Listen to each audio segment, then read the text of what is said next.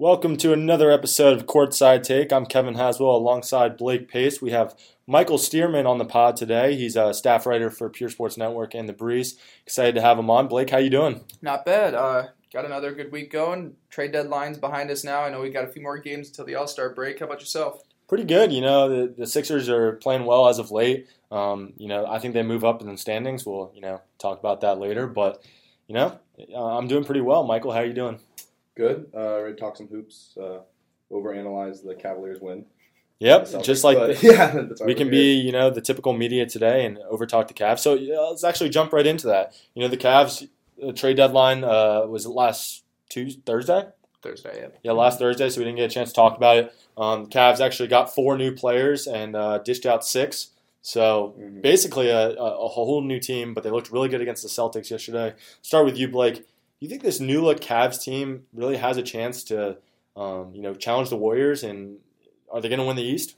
I think that they're, injuries are always possible, but I think they're more shoo-ins to win the East now than they were before the trade deadline. They obviously, in my opinion, got a lot better, and I think that they did shorten the gap between them and Golden State. I mean, Golden State, they don't have, Cleveland doesn't have the firepower that Golden State has, but they got fresher legs, better players to fit around LeBron James, guys that don't need to dominate the ball to get their shots and to, benefit the team. And, they also did a really nice job in preparing themselves for the future should LeBron go. More and more rumors compare, saying he's off to the Western Conference in LA, maybe a couple teams in Texas. I love what they did in getting, guys that can help the team now, but can also be, potential starters or, guys that can have bigger roles if LeBron was to leave. Jordan Clarkson had an amazing game in Boston. I know we all want to look at that. They've had one game together, and it went really well. So, of course, we're going to say that it's been great so far. But he looked really well.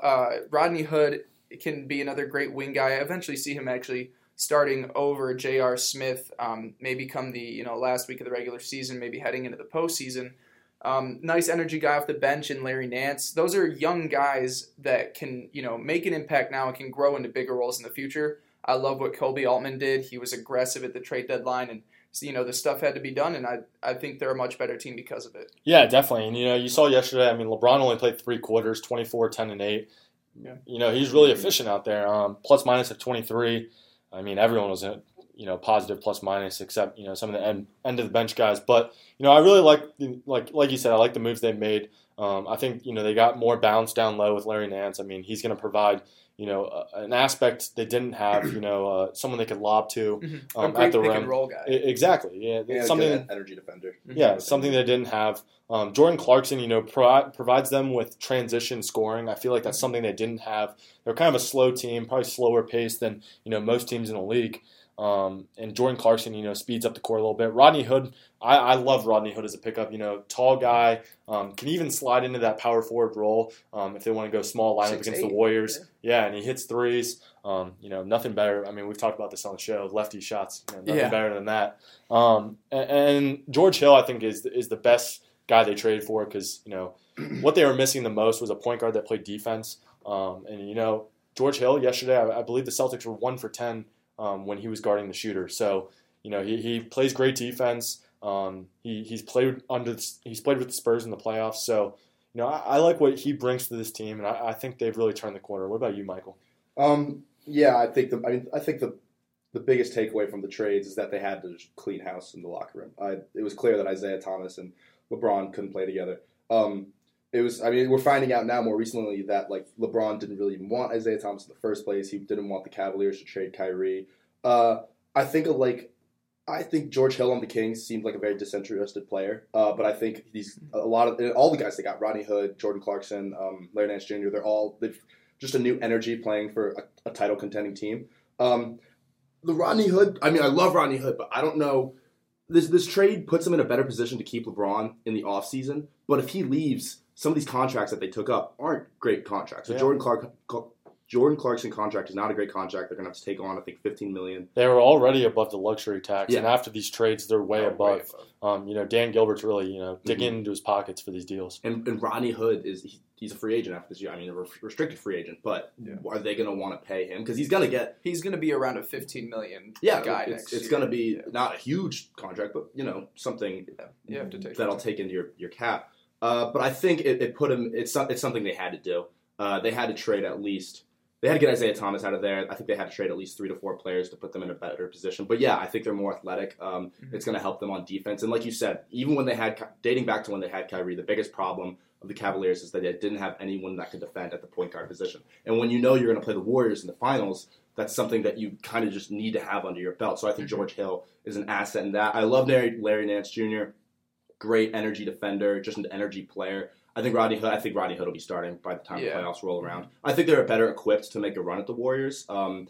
But it's really it's just still it's all. And we're forgetting about Kevin Love. I mean, Kevin Love's not even playing right now, and we're going through this roster. What do you guys think about them keeping J.R. Smith? Do you think he was a cancer in that locker room, or do you think he's actually good for this team? Because there were 6 guys traded. Everyone except Wade basically was a cancer on that team. And people might say J.R. Smith, because of his efforts over the last couple of years on the defensive side of the ball, maybe should have gone too. Do you think it was good for Cleveland to keep him around? I think that the reason that you didn't see J.R. Smith move was also part of his contract. I think, he's getting paid way too much, and I think, it kind of would have been a situation like with Dwayne Wade where if you wanted to move him, you weren't getting a quality player back. You were probably getting a second-round pick back at best, and I think the Cavs at the time saw his shooting and his size as, more necessary to the team than a second-round pick, whereas Dwayne Wade's more of, mid-range guy, not the best defender, doesn't have great length, and is getting a little bit older now. And so I think the reason, they probably tried to move J.R. Smith, and I see him fitting more on the bench alongside Kyle Korver eventually. But I think, with his contract and his age, he was kind of immovable. Yeah, the thing with J.R. Smith is I feel like throughout his career, he's played up to his team's level. So if his team's playing really hard, he plays really hard. You saw it when they beat the Warriors in the finals 2 years ago. J.R. Smith was pretty essential in that run. And it was because, the team was playing hard defensively and, he was just in a bad situation this year. I feel like, they weren't playing defense. So, of course, why would J.R. Smith be the only guy on the team playing defense? He's a very contagious shooter too. So if the team's shooting very well, J.R. Smith's going to catch fire, and he's going to hit. Yesterday 6 for 7 from the field, 3 for 4 from 3. Great game out of him. Plus 17, plus minus 6 rebounds. I think the Cavs got it right with the players they dealt. I think they held on to the right guys culture wise. Tristan Thompson, I feel like was essential to keep. I think on the offensive boards, he provides something that they couldn't have gotten on the trade market. But Michael, what do you think about the players they kept on this roster? They can't trade the entire team, so they're going to keep someone. I think a whole like J.R. Smith, he probably was detrimental to the locker room, but that's not on J.R. Smith only. I think that's just the main thing was they had to move Isaiah Thomas, and that was just the biggest thing. I think Tristan Thompson, I think they could have dealt him. I think especially when you get Larry Nance Jr. He's not the offensive rebounder that Larry Nance Jr. is, but he's a more explosive player. I see him; he's going to be taking a lot of his minutes. But I think it's still a lot of this goes back to how are you going to play against the Warriors? And I think the players that they got is just, you have to have energy. You can't have the Warriors are going to they're going to play faster than you. And Tristan Thompson, he has that toughness that you need to beat the Warriors. I think that's why the Thunder are probably the best team equipped to beat the Warriors, them and the Rockets. But I just think because they have Steven Adams. Yeah, exactly. Yeah, they provide that toughness that you need to beat the Warriors. But I think they needed players like Jordan Clarkson and Larry Nance Jr. It allows them to switch more, which is something that you have to be able to do against the Wizards or the Warriors when they're completely positionless. I think dealing Iman Shumpert, another guy that's just hitting a steady decline. I think it was either like him. It was a quick decline. He was once regarded as one of the best defenders in basketball. And, they couldn't even put him on the court this year. He was so bad. A couple bad injuries, torn ACL when he was in New York. It kind of just never went to his favor. He was a really athletic guy. He was really good the first year or two in Cleveland. He would just strap wings. So, he was great. And then, once the offense, it seemed like he couldn't buy a three-pointer in the last 3 years. So, if you can't shoot on the offensive end, you can't really have a value on that. I also think Jay Crowder was severely underperforming on the Cavaliers. I don't think he's that great of a player in the first place, but I think even on the Jazz, he's not going to be a contender, but I think he'll have. I don't know. The Jazz have won 9 in a row. They have, yeah, but I mean, they have won 9 in a row, but they're not going to. So the big question. What are they, the 9 seed right now? Yeah, I think they're right outside the 8. Yeah, they're making a push. So my big question with this is then, with this new lineup, say you're facing the Golden State Death lineup where you've got Iguodala at the 3, Kevin Durant at the 4, Draymond at the 5, or have them switched. What's your matchup for that if you're Cleveland? Like, where are you putting your players matching up against that lineup? See, you can't play. I don't think you can play Tristan Thompson. See, that's the one thing I thought. Yeah. It's the one thing I thought this. Before they made the trade was that Drake.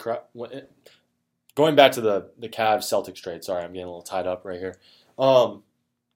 Getting Jay Crowder was probably the best part of that trade. I thought at first because against the Warriors you need as many wing defenders as you can, and I thought Jay Crowder was a great 3-and-D guy. I mean, obviously he did not live up to that this year, and losing him might be a problem because I don't know who I see. I mean, Jeff Green's not a great defender. Rodney Hood, I mean, maybe he can step it up a little bit and play good D, but I don't see a lot of wing defenders on this team. I think LeBron's going to have to guard Durant if the Warriors play. I mean, George Hill's obviously going to be guarding. George Hill's going to be guarding Steph, and then Jordan Clarkson on Klay Thompson. I mean, Tristan Thompson on Draymond Green. I mean, I don't know where the lineups really present themselves. What would you put it as? Well, just going back to what you said about LeBron, this is just a real quick tangent about LeBron probably has to guard Kevin Durant. Last year in the finals, you saw LeBron led the league in minutes per game, and he was gassed in the finals. Yeah. So, if the Cavaliers are going to, at this point, look like they're going to concede the number 1 seed, I think they're probably 6 games back from the Celtics or something like that. LeBron is 3rd in the league right now in minutes per game. I don't 6 games back. I don't understand why I know, for them to be successful, LeBron has to have the ball in his hands a lot of the time, but I just think if they're going to concede home court advantage to the Celtics, LeBron needs to play less minutes. But going back to what you were saying, yeah, I mean, I like George Hill. LeBron is obviously going to play. I think you have to move Kevin Love to the 5, and you put Larry Nance Jr. at the 4, and then you probably have Jordan Clarkson at the 2. You have Tristan Thompson come off the bench. Yeah, and then maybe even Rodney Hood, depending on how everyone else is playing defensively. That's not a great defensive lineup, but it just comes down to more of how hard they're going to play defensively. Because even when the Cavaliers this past season, they weren't a great defensive lineup, but they also weren't playing hard at all. They were very disinterested. I think just adding all these young energy players is just gonna. It's just going to provide the defense with a spark. Because, I mean, we know the offense is great, but if you come into playing Golden State with a below-average defense, you're toast. If you have an average defense, you can hope that, there's a chance you could win, but if you have a below-average defense, they're going to score every time on you. Yeah, the one problem I see with, everyone wants to shift these new 4 players in the starting lineup with LeBron and just make that the starting lineup. Yeah. But that's just not how it works. I feel like, they need some jump off the bench. Oh, yeah. I think Jordan Clarkson kind of needs to stay on the bench. Definitely. He's more than capable of starting on this team, but at the same time, I feel like they need that, 6th-man scorer, and I feel like he can easily be that for this team. So where do you put Rodney Hood? See, Rodney Hood, for me, I think he could play 3 or 4 on this team, honestly. I mean, he can play 2. You can play 2 to 4. I mean, against the Warriors, you're going to play more small lineups. I mean, they don't have a big... True. They don't have a big here that's gonna, make the Warriors play big lineups. Let's say the Pelicans, right? Yeah. If they had both their big men, they would make the Warriors play a big lineup. They wouldn't play their small lineup. But the Cavs don't have anyone that's that scary down low, so the Warriors are gonna go with their small lineup. And then in that case, I mean, I feel like you have to put Rodney Hood in that starting lineup. Yeah. But I'm not sure. I mean, it'll be interesting because even Kevin Love's a liability against the Warriors. I mean, It's not quick up and down the floor. Yeah, you just need as much length as you can get to, get all those switches, on different pick and roll situations, different pick and pops. And so I agree. I think you have to put Rodney Hood out there. He can, he's played the 2 guard basically his entire career in Utah, and he's 6'8". That's someone you can slide to a 3 and put on Iguodala, who's not the greatest offensive talent, and so you don't need your best defensive player on him. I think, LeBron and Kevin Durant, hopefully LeBron stays, is better rested if this finals come around. And then, George Hill on Steph, I think is, good length. The speed isn't there, but I think that he can, do a good job defending Steph. And then the question at the 2, who are you putting on Klay Thompson? A couple of years ago, that'd be where you'd slide him on Shumperton. But like we said, he's gone and, he's been on a steep decline. So I think figuring out who you put on Klay Thompson really makes the difference in that starting lineup. Mm-hmm. Rodney Hood's also in a contract year, so he's going to give everything he has every game. That's true. I think that's one of the reasons Isaiah Thomas, that experiment didn't work out very well either for the team, is because he's in a contract year too, and he's a guy who's he's always said I'm deserving of a big contract, so he's going to come into games, he's going to want more shots than the Cavaliers are going to give him. I think that's part of the reason that didn't really work. Yeah, and that's the biggest problem because even with Jay Crowder, you have two guys that last year were a number one seed in the East, battling against LeBron. Yeah, it didn't work, but you come over there and you have this aura I've been here before. Isaiah Thomas is, hey, I scored more points a game last season than LeBron James. He's like he said, he's like LeBron's 1, I'm 1A. When you bring in these guys like Rodney Hood, Clarkson, and Nance, these guys have only experienced, losing from, the majority of their careers, and now they get to learn from one of the greatest basketball players of all time. They're going to be that much more into buying into the system. How can I be the Robin to your Batman? And so this is just such a better fit. Yeah. The best thing I saw was when the trades first went through, George Hill's first quote was, LeBron's Batman, and we're all a bunch of Robins. Exactly. Yeah. I think that's the mentality that players have to have when they play with LeBron James. If you're going to walk in and look at LeBron, one of the greatest basketball players of all time, and say, hey, I'm just as good as you, I'm going to score as much as you, this is my team just as much as it's yours, it's not going to work out. I mean, when LeBron went to the Miami Heat, that's not what happened. Dwayne Wade gave him the team because it's LeBron's team. It's, that's the only way they're going to succeed, and that's why they didn't play well because, Isaiah Thomas didn't feel like it was his team, so why would he try on defense? He's not getting his shots. I mean, he's going to force up shots. I'll let you talk to him in a second, sorry. No, yeah. He was taking all these bad shots because he's trying to run up his numbers. He's trying to get that contract this offseason. And, LeBron's just not having that. LeBron's the player that wants all of his teammates to play efficiently. He wants them to be a cohesive unit around him. And they just didn't have that. And I like that, these guys just come in and they know how to play with LeBron. They're veterans. They've, to say they're veterans is far-fetched. But, they've been here 3 or 4 years. So they know this is LeBron's team. They're going to come in and they're going to, help him take them to, the promised land. And, I like what George Hill said. So. But what you were talking about, how, if you come into a team with LeBron and say, I'm 1A, that's what happened with Kyrie Irving. That's why Kyrie Irving left, is because he felt like, I'm good enough to be a champion. But obviously for years, Kyrie was like, hey, I'm the Robin, that's fine. I'm going to still get my 20 to 22 a game. I'm going to shoot efficiently. And, I feel like he's going to shoot over the next couple of years. Kyrie Irving's efficiency is going to go down. Just because he's not playing with LeBron, he doesn't have that guy that can set him up all the time. It might not be showing this year, but I think over time it does. Kyrie sat in the back. That's why he wanted to leave. Kyrie was fine being in the backseat. He was, but then he sort of just realized I'm good enough to be the number one dog on the team. And he knew he couldn't do that in Cleveland. Exactly. But Isaiah Thomas, walked in the locker room and was like, listen, LeBron, I'm taking the shots. Yeah. I'm the man here. And he's like, bro, you're like a top 20 player. Isaiah Thomas is not on the level of Kyrie Irving by any means, in my opinion. There's a reason they packaged Isaiah Thomas with Jay Crowder with a first-round top 10 pick for just Kyrie. Yeah, exactly. Isaiah Thomas, he's more fit to be the role of, I think he was just heavily inflated from the Brad Stevens offense. And there's no, like you saw last year, I think I saw a statistic since Brad Stevens has been the head coach, they've been a great defensive team. Offensive rating is between 23rd and 25th in the NBA in those couple of seasons. So when you have one guy who just takes a bunch of shots, that's going to elevate, your play. There was no offensive guys around him that could really get buckets. So that's why he had so much success in Boston. But that was one season. Before that, it was, he had to grind to, do a little bit better in Sacramento, and then Phoenix, and then Boston. He had this one big showing, went to Cleveland, and it just wasn't there because he can't work off the ball, and he needs to be a dominant guy, but that's not an efficient way to play basketball. So I really think Isaiah Thomas, unfortunately, if he had stayed in Boston, if they had wanted him there, he could have made some money. I think that he is just he's lost, in my opinion, $100 million this season. Yeah, because, here's the thing. At the end of the day, it's crazy. To see someone's value go down that much just between his 2 seasons span. LeBron is the dominant ball handler on whatever team. He's bringing the ball up. Yeah. He's facilitating the offense. And rightfully so. And Isaiah Thomas is just not a spot-up shooter. That was the main problem. You look at, and he wasn't even willing to try to become a spot-up shooter. George Hill's actually leading the NBA in three-point percentage, so that's a great fit.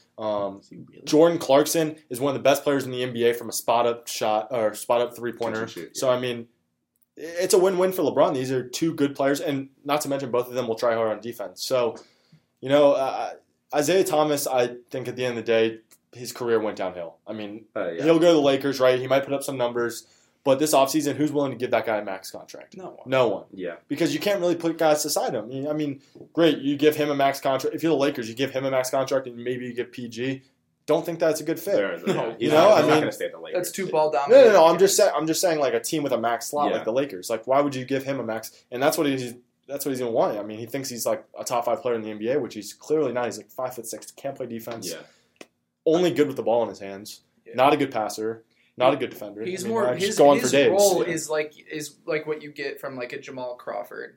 A 6-man off the bench that can create some offense. Jamal Crawford does a great job with the ball in his hands, coming off the second unit, can lead the second unit. Jamal Crawford's over 6 foot tall, though. Yeah, exactly. And the other difference is that Jamal Crawford doesn't have the ego that Isaiah Thomas has. Jamal Crawford knows his role, and that's why he's so good at it. Isaiah Thomas is, I'm a top 5 scorer in the league. Let me shoot it every time. He needs to realize what his role in the league is going to be, adjust to that, and then I think, he can have a manageable career off the bench. Yeah, so last thing about the Cavs, I'm just excited to see how efficient LeBron's going to be the rest of the year because I feel like, he had to do everything this year. He's playing close to 40 minutes a game, averaging almost a triple-double. I mean, he's done everything for this team, and now, he can almost just take a back seat. You saw it yesterday. He put in his work in 28 minutes, almost a triple-double, but after that, he got his rest. He let everyone else go to work, and I'm excited because I think if a well-rested LeBron come playoff time, it's bad news for the rest of the league. I'm real quick just about the trades. I know it made them better for this season, but for the Cavaliers long term, they've got $31.5 million wrapped up into Clarkson and Hill. Rodney Hood is a restricted free agent. It's a ludicrous deal. The only real trade that I like for their long term is Larry Nance Jr. because he's not on a huge contract and he's like a good player for the contract he has. I think they're going to lose in the finals. I think they're probably going to lose in five games. Yeah, and I think LeBron's probably going to go to Houston. My only Houston. He's going to leave. I think he's going to go to Houston. I think he's going to the Lakers. If Paul George commits to go to the Lakers, I think he goes to the Lakers. I didn't think without Paul George he's there. You don't think Paul George is there? I don't think Paul George is comfortable in OKC? Well, with Melo, with an aging Melo, and Russell Westbrook that needs the ball to succeed. But he loves him and Russell Westbrook have. Paul George is the second half of the season so far they've started figuring it out. I don't like Melo on that team. That's the problem. If I'm there, I'm like on Melo too much. He's been adjusting in the second half. We can talk about. I wanted to go back real quick to what you said about past this season, the Cleveland situation. I think that they have a lot of money tied up. I think they're in a much better position than they would have been if they had not made any trades at all. Because you were going to lose LeBron either way. And now, yes, you're paying them, but you have guys that, like Isaiah Thomas, in my opinion, in Cleveland doesn't fit as the number one scoring option. So you were either going to lose him for nothing or, get some pieces for him. Kevin Love, if you want to move on from him, if LeBron leaves, to me, that's too much to be paying Kevin Love to be the power forward for the Cavs. I would try and move him, maybe transition Larry Nance to that starting power forward position. I understand you got money tied up to George Hill. That contract is large, and Clarkson as well. But I think that they're younger guys that have potential to grow, and especially Rodney Hood. I think you have to do whatever you can to keep him. Yes, it's his contract season, but it's restricted, so you can keep him and go over into the luxury even more. I just would have been so worried if they had not made any moves, lose LeBron, and then you're stuck with a lineup of Isaiah Thomas, J.R. Smith, Amon Shumpert, Tristan Thompson. Yeah, you would have ended up losing him, but or you would have had to pay him because then you lose him for nothing rather than getting something in return. I mean, if they didn't make any moves, LeBron would be for sure leaving. Oh, yeah. If Isaiah Thomas and LeBron were in the locker room for one more day, someone was going to have a fight. It was a problem. And they would have lost. I mean, they would have lost Isaiah Thomas too because they're not re-signing Isaiah Thomas after that. Do you think LeBron? Or I also how much do you read into that game against the Celtics? Because I always games where there was LeBron and the entire team really had something to prove that game. And when teams go in with that mentality, generally they play pretty well. And so it's a really small sample size, but I mean, we have to see. I think the pieces they do fit, but I don't think this team is it's significantly better. I think they're better, but I don't know if they're how much it pushed them over the edge. I thought they were going to win the East regardless, but I buy into it simply off the fact that all these guys played below 30 minutes this week or in this game. So I think over time, they're going to grow and they're going to play upwards of 30 minutes a game. And you're going to see some of the best players play. You're going to see Cedi Osman, drop to the bottom of that roster. Cedi Osman, though. Yeah, he's so cool. My new favorite he's Cavs LeBron's player, Cedi Osman. He's LeBron's favorite fan on the bench. Every time LeBron dunks, you see him everyone's like, bro, get your hands off me. But going back to it, I think this team has room for growth, and the fact that they only played 20, 25 minutes today and they won by 22 on the road in Boston, I mean, can't ask for much more than that. And sometimes when it turns into that huge blowout by the end of the second quarter, the start of the second half, then it's basically over. So that lead grew because of Boston was just like, oh, this is a loss. That happens a lot in the NBA.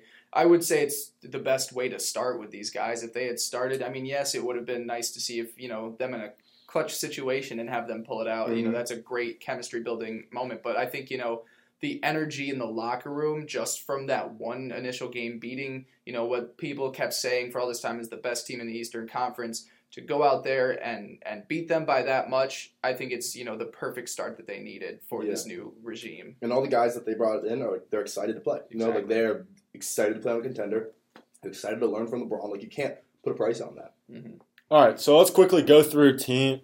We'll each pick a team that, which team screwed up not trading their top player. There's a lot of options out there. Blake, we'll start with you. Which team do you think screwed up the most at the trade deadline? I think the biggest screw up would probably I'd look at Memphis and I'd say Tyreke Evans.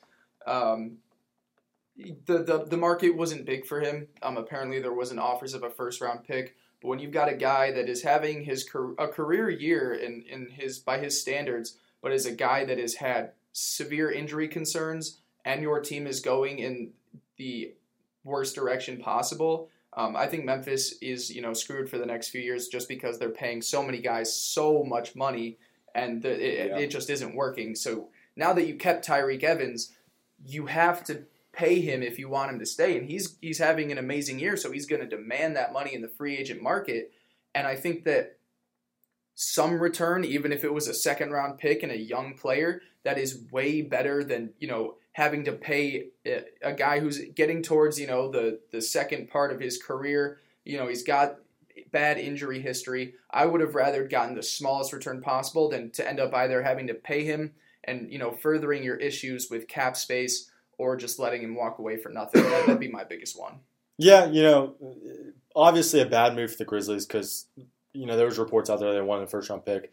If they would have gotten the first-round pick, they would have traded Tyreke Evans. So, you might as well have gotten something for him. He's not part of the future. Now they're just going to let him walk in free agency. So, not a great move. What about you, Michael?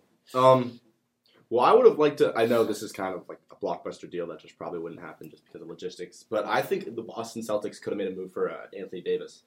I think if they had traded Jason Tatum and Al Horford and one of the 2018 first-round pick from the Lakers, they could have gotten Anthony Davis. And to make the money work, Rajon Rondo. Danny Ainge has never been shy from making moves. It probably was the conservative move just to wait because we still don't know how good Jason Tatum can be or Jaylen Brown. But if you have a shot at Anthony Davis, who is like a top 5 NBA player, if you put Anthony Davis on the Celtics right now, how do you think they stack? I think they win the East. Yeah. In my opinion, I don't know. See, here's the thing: if you're giving away Al Horford, Jason Tatum, that's really tough for me to just jump them above the Cavs. But I think Tatum's one of the best blooming 3-and-D guys in the NBA. But I think what if you give up Boston Brown? has both of that. Well, I would rather give up Jason Tatum than Jaylen Brown. I don't know. That's quite the debate. I'd rather give up Jaylen Brown. Oh, really? Yeah. Jason Tatum's. His ceiling's higher. I feel like. I think since offensively, yeah. Mm-hmm. Well, and defensively. Jason Tatum can build. Jaylen Brown. Jaylen Brown is just solid. Come on. Dude, he's a shooting guard. He's like, wow, he's like 6'10". No, I agree. That trade is so interesting, and I'd fully expect that to happen next season towards the trade deadline. I think, Danny Ainge, that may be something that they were really looking at, but, a year from now, you'll have seen, the growth of Jaylen Brown or Jason Tatum. So you'll know for a fact that these guys, you're not just trading for a guy who's played half a season. And the Celtics will have Gordon Hayward back, so they'll be more than willing to trade one of those guys away, in my opinion, should Gordon Hayward come back healthy. Al Horford is the only problem is, in the next season, how far is his drop-off going to be? He's getting older. But, unfortunately, I guess they're also missing out on their picks. If you've got the 3 first-round picks this year, that's kind of hard to.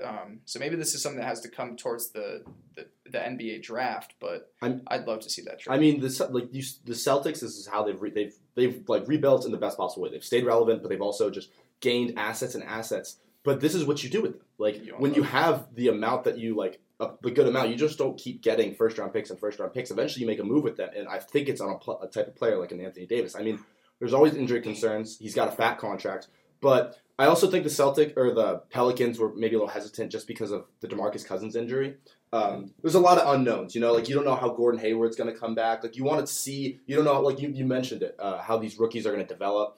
Like there's a lot of unknowns. It kind of would have been jumping the gun, but I don't know. See, the deal you presented was basically the best player of last year's draft, by far. I mean, name a better player from last year's draft. I mean, Josh Jackson's coming around a little bit right now, but Markelle Fultz? Markelle Fultz, no. Biggest bust of the draft so far. I mean, he'll probably come back next year. We'll see. If you're a rookie for the Sixers, you have to redshirt the season. Yeah, you got to redshirt the season. And, at this point, if they're going to bring him back, that's a topic for another time.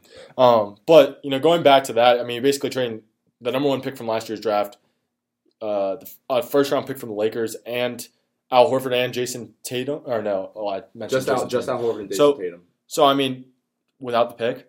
I don't know. See, Anthony Davis is great and all, but, if you defeat your depth for the playoffs, what's the point of making the deal? Well, I think Al Horford's value is.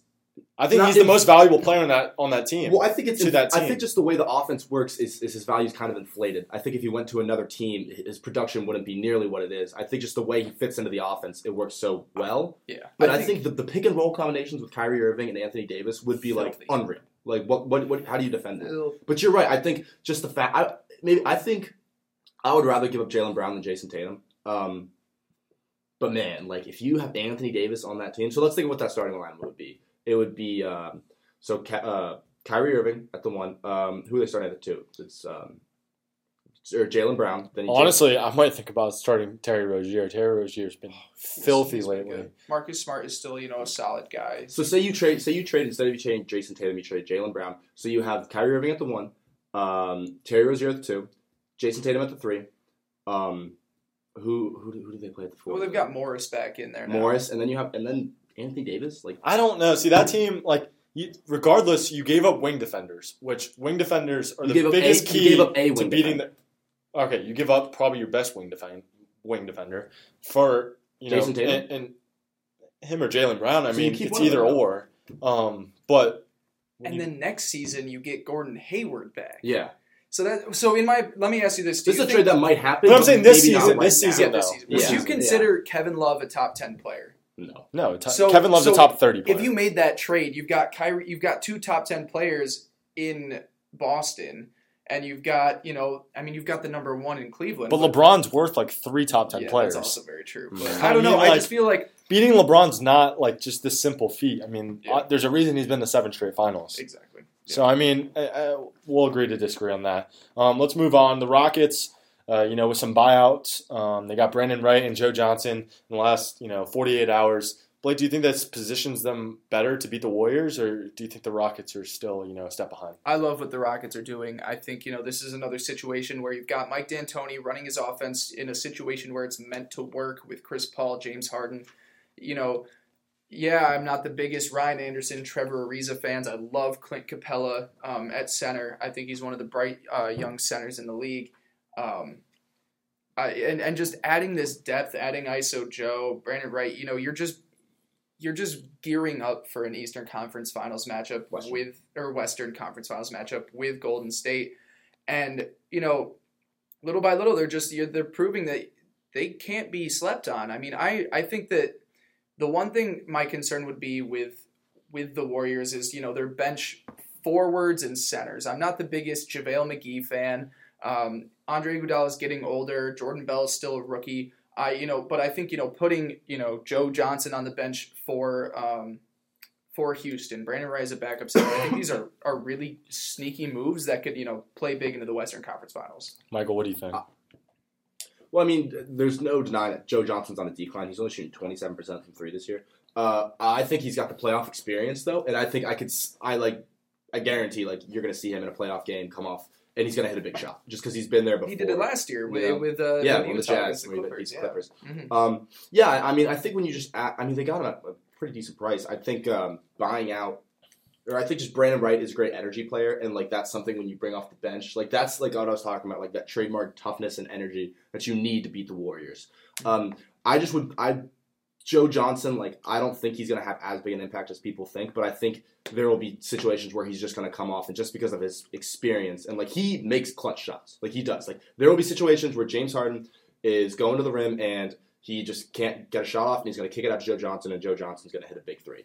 And because that's what he's done his entire career. I like the moves. I don't think that's what, that doesn't, inch him significantly closer to the Warriors. I think they're good enough to beat the Warriors in a 7-game series right now. Yeah. Because I just think that the way they play, they play the kind of the same style. I think they need to push the pace against the Warriors, honestly, because the Warriors are, they play fast and they make threes, but they're a much better defensive team than Houston is. That's tough. Playing the Warriors at a fast pace, they put up 12 in But that's how Houston seconds. plays. Houston's we're good enough to play our style against the Warriors. But you know what I mean? We've seen it in the playoffs. The Warriors are much more consistent come playoff time than some of the players on the Warriors. So. Yeah, I think 10 times or 9 times out of 10, the Warriors are going to win in a 7-game series. But I think the Rockets are good enough that they can get it done. Yeah, and I don't see a good matchup on the Golden State roster for Clint Capella. I really don't think that Zaza or JaVale, and Draymond is too small in my opinion to do a good job against Clint Capella. I think I think he had a 25+ rebound game last week. He's very well capable of just out hustling all the big men in Houston, getting offensive boards, put back dunks, kind of like you said about Tristan Thompson's value. Don't fake on Zaza Pachulia. Listen, I get Zaza. What is that guy's vertical? His claim to fame is breaking Kawhi Leonard out of San Antonio now, but I really think that in my opinion, Houston's the more equipped than Cleveland to take down the Warriors, and it'll be an amazing Western Conference. Look at when the Thunder took the Warriors to 7 games in 2016. Mm-hmm. It was Steven Adams just pushed guys around, and that's how the Thunder beat the Spurs in the series before that. Mm-hmm. If you have these just big energy guys that are just bigger, it's just kind of fundamental basketball. But Clint's not. Let's not get this mistaken. Clint Capella is not a post scorer. No. He's a lob guy and a good rebounder. But neither was Steven Adams. And he can't shoot a free throw. Neither was Steve. He can't shoot a free throw. So, yes, while they don't have someone of his caliber, his size, to maybe guard him in the post, he doesn't have post moves. His only move is to, guard the rim. Draymond Green wouldn't even be guarding him. Draymond Green would be on someone else, I feel like. But my thing is the Warriors have the best neutralizer for James Harden, and that's Klay Thompson. You put Klay Thompson on James Harden, that's one of the best matchups I've seen in years. Yeah, the only other one would be Kawhi Leonard putting him on. But, I don't know. The Western Conference playoffs, in my opinion, is going to be so much more interesting than the finals and way more interesting than the Eastern Conference playoffs. I don't know. See, before these trades went down with the Cavs, I thought the Eastern Conference was going to be, as far from chalk as possible, and the Western Conference is going to be chalk. I just feel like the Warriors are going to, at the end of the day, the Warriors are going to be in the finals. I would be willing to bet with either of you guys if they're in the finals. They're going to be in the finals. I'm not going to bet against them. Exactly. What kind of odds are we talking about? No odds, straight up. No one would put money on the Warriors. Yeah. At the end of the day, or put it against the Warriors. It's unbelievable. But we'll move on to our last topic of the day. Let me pull it up real quick. Dark horse teams who can make a push to the playoffs before the All-Star break. Michael, we've been going to Blake all day, so we'll start with you. Well, we talked about the Utah Jazz. I think Donovan Mitchell has been doing this season. It's just been so amazing. I think he wins the dunk contest. Yeah, he very well could. I think that it depends how, because Rudy Gobert has been in and out of the lineup, but I think that's a team that when they have not chemistry, the chemistry developed, but they've been together for a while. Besides they lost Gordon Hayward, but a lot of those players have been together for a good time, and I think they're well coached. I think Quinn Snyder is a very good coach. I could see them making a push to the playoffs. Right now, I think that the Pistons are just everyone's answer because they're sitting out right outside the playoff line. Yeah, I love the 2-man, the high post low post game that they can play with Andre Drummond and Blake Griffin. Andre Drummond's basically a clone of DeAndre Jordan, so it's just a really good fit. Drummond's better. Drummond's better. Passing ability, stuff like that. Yeah, I think he's a little more skilled. But I don't know why. Side note, he's in the skills challenge, he like replaced Porzingis. Like, how's he gonna shoot a three? He can't he can. That's like shooting free throws better this season. But I mean, this is come on. exaggeration, but that's like putting Clint Capella in a free throw competition. Yeah, like, come on. But I see like what you're the saying. Pistons and the Jazz. Yeah, my dark horse would probably be the Hornets. I think they got a chance at making the playoffs. Right now, they're 23-33. They're gonna have to go on a little bit of a run. They're 6.5 games back of the Sixers. I'm not going to pick them over the Sixers, but I think they have the opportunity there with Kemba Walker. Dwight Howard's played pretty well this year. I just think if you're going to go to a team outside the Pistons, I think you got to go with the Hornets. But I definitely think the Pistons will be the biggest challenge for the Sixers making that playoff. Yeah, so I appreciate you guys really caring about how my life is going since I lost Porzingis for potentially the next year and a half. Well, you had a rough week last week. He's a Colts fan as well, so they lost Josh McDaniels. It was in the course of 2 hours. I got the notification that McDaniels was leaving, and then an hour later, Porzingis. Yeah, I saw your tweet. You're like, "Why is my life ending right now?" It was the worst. It was terrible, and so. I'm not going to pick the Knicks to make the playoffs. I mean, they are, how many games out are they? Let's see. They're about 7 games out, but I'm not picking them. Yeah. I'm not picking them when you lose Porzingis. Yeah. That was a team I liked. Meanwhile, the Sixers have won 3 in a row. Had Porzingis not hurt himself, which is just a big hypothetical, I would have liked to see the Knicks make some trade deadline moves. Yeah. But now, it's obviously too late. Yeah, I'm glad to see that they're building for the future now instead. Traded for Moutier. Moutier is not really a future, is he? He had a solid debut. He had a double-double. I want to say it was 14 and 10 the other night. He played alongside Ntilikina at the 2. I like that young duo combination. Yeah, I do too. I guess we're going off neither of them can shoot, though. No, they can't. Neither of them can. It's very unfortunate. So how are you going to have, in a guard-dominant league, have 2 guards that can't shoot in the same You got lineup? Porzingis who can put up 25 a game. You run the pick and roll with Moutier. Who knows if he'll be the same after a 20 ACL. Exactly, yeah. You're getting me scared, man. Guys that tall with injuries like that, Like, I'm worried about Boogie Cousins, too. Scary. He's very explosive. Oh, yeah. That's an Achilles. I mean, that's tough. But just the Pelicans are the 8 seed right now. Yeah. But I like teams for the playoff that have one spectacular player, because sometimes that's all you need to just win a couple games. Yeah. So they're the 8 seed right now, so they're in the race, but they're how many games back? The Clippers are only 1.5 games back, I'm looking at. And it's when you have I would take the Pelicans over the Clippers to take that spot, simply because of Anthony Davis. Mm-hmm. Yeah, so my sleeper team, I guess, is the Jazz, just simply based off the fact that, they're hot right now. You could arguably say that they're one of the hottest teams in the league. I mean, of course, yeah, they were 19 and 28, not too long ago, but they, at 500 right before the All-Star break. And I really like the upgrade for Jay Crowder. I thought that their one fatal flaw was the small forward position. You lose Gordon Hayward, you pay Joe Ingles, it doesn't pay out. Maybe you can slide Ingles back to the 4 a little. Jay Crowder, I think, is meant to be in a situation that's not like Cleveland, where you have, your best player plays basically the same position as you. Mm-hmm. So now he can fit in, be that defensive guy in Utah, play alongside one of the brightest rookies in this class, in Donovan Mitchell. Ricky Rubio has all of a sudden decided he can score 30 points. He's had a great showing the past month. I really think that, if looking at the teams that are currently in the playoffs, I'd be nervous of Denver just because of inexperience and health. Their big men have been banged up. Jokic and Millsap have both missed some extended time, so I'd be worried about losing 2 of your best players. New Orleans, they've just been falling apart. 5-5 in their last 10. It's not looking too great. So I could see them slip out. And honestly, I wouldn't be surprised if the Clippers and the Jazz took those final 2 spots. Yeah, it's going to be interesting down the stretch. Rest of the NBA season, now that trade deadline's passed, teams are pretty, set in stone for the rest of the season. But, that's going to do it for this week's episode of Courtside Take. Real quick about the Jazz, though. What I do like about... Sorry about that. No, you got it. That every player... I like them because a lot of the players have just played with a chip on their shoulder. Like Jay Crowder, you could tell how the way Donovan Mitchell plays. Yeah. He was a late pick. Rudy Gobert, he started to get recognition last season, but now he's injured again. People are questioning how much he can do. These are guys they just play hard, and we're really they're winning games by playing hard. And when you can do that, I think that's what'll just give them the last push into the postseason. And they have a great coach. I love Quinn Snyder. His ability, what he did in Utah last year, and what he's built the past few years is really impressive. Especially in such a small market. Yeah. Yeah, I think, they've really turned the corner 9 straight now, and they just got Crowder, so, I really like where that team's heading, and I think they got a nice chance at the playoffs. So that will do it for this week's episode of Wait, Courtside one more Take. thing. No, I'm just kidding. No, you got it. Yep. Thank you, Michael, for coming on. No problem. Blake, as always, thanks for being co-host. Go Knicks. The tank is on. I'm ready to lose every single game until the season is over. I want Luka Doncic.